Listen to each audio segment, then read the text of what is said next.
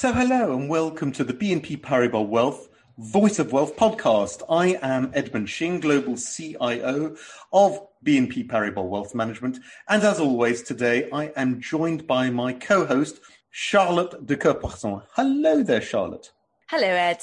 So today we're going to talk about water. Now, obviously, water is a theme that we have discussed recently in our Future of Food theme, but not just food, but also water, which is extremely important, isn't it, Charlotte? Yes, indeed. Did you know, Ed, that water covers about 71% of the Earth's surface, and yet only 3% is fresh water? Most of that is unusable because it's locked up in glaciers, polar ice caps, the atmosphere and soil, or it's highly polluted or too expensive to extract from underground sources. Fresh water consumption worldwide has more than doubled since the Second World War and is expected to soar by a further 25% by 2030. More than a third of the world's population live in water-stressed countries. All this is exacerbated by climate change, leading to extreme weather such as droughts and floods. Ed, as part of your recently published Future of Food theme that you mentioned, you focused on water security. Obviously, it's an important theme, but could I realistically make money out of it? Well, of course you can, Charlotte. If I'm just to talk in pure hard numbers, even if you were to take the performance of, let's say, the Solactive Global Water Index, which is a water index that's tracked by a number of ETFs, so easy to invest in, that has done double the performance of a general ESG sustainable fund, or indeed of the market as a whole, the global market as a whole, since November last year. So it's done really well. It's certainly a theme that has captured the imagination, not only of investors in maybe ethical terms and thematic terms, but more importantly, in performance terms. It is performing extremely well at the moment. In today's environment of water scarcity, pollution, climate change, and other problematic global water trends, what major challenges do you see for businesses in the coming years? Well, we keep talking about the circular economy, don't we, Charlotte? And I think that's very important, that we need to understand the concept of recycling. There are a number of industries where water usage is extremely important, but also huge. So the water consumption, for instance, in the manufacture of things like semiconductors. Did you know that takes an awful lot of water? All well and good, but of course we are producing more and more semiconductors. In fact, we have a semiconductor shortage globally right now. That demand is going to continue to rise. So we need to figure out, how does the semiconductor industry continue to fulfill its need for clean water, but also recycle that water in increasing amounts so that it reduces the burden on the rest of the population.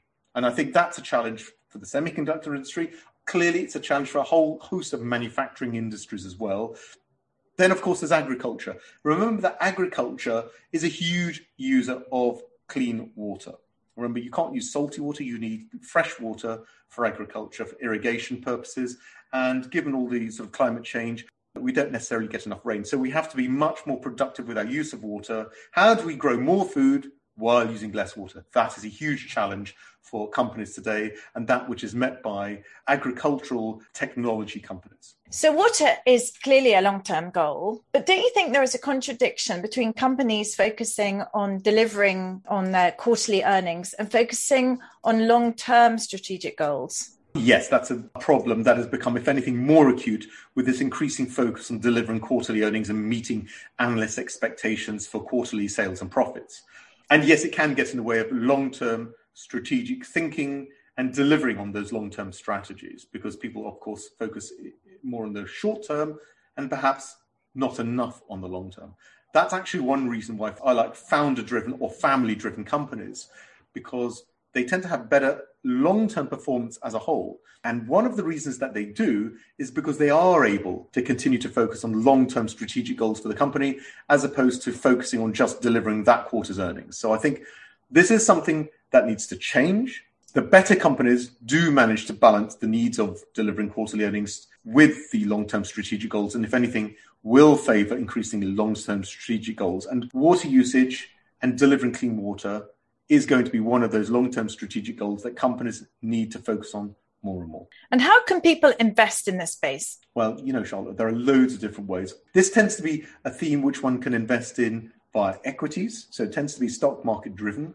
And so you can invest via mutual funds, ETFs. As I've mentioned, there are a number of ETFs that track, for instance, the Selective Global Water Index. And there are individual stocks. But if you're going to go down to the individual stocks, you have to be very clear about what you're investing in. Because with a lot of these water funds, they tend to be, I think, grouped into 2 or 3 main categories.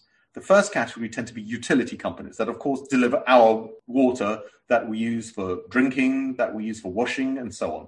So those utility companies deliver clean water to the population and also, of course, to companies. However, those companies are heavily regulated, typically by states and governments. They're not allowed to charge whatever they like, so they have price caps set in place, or often price regulation, which is set as a cap with some sort of CPI plus or minus a formula. So again, they can't charge what they like.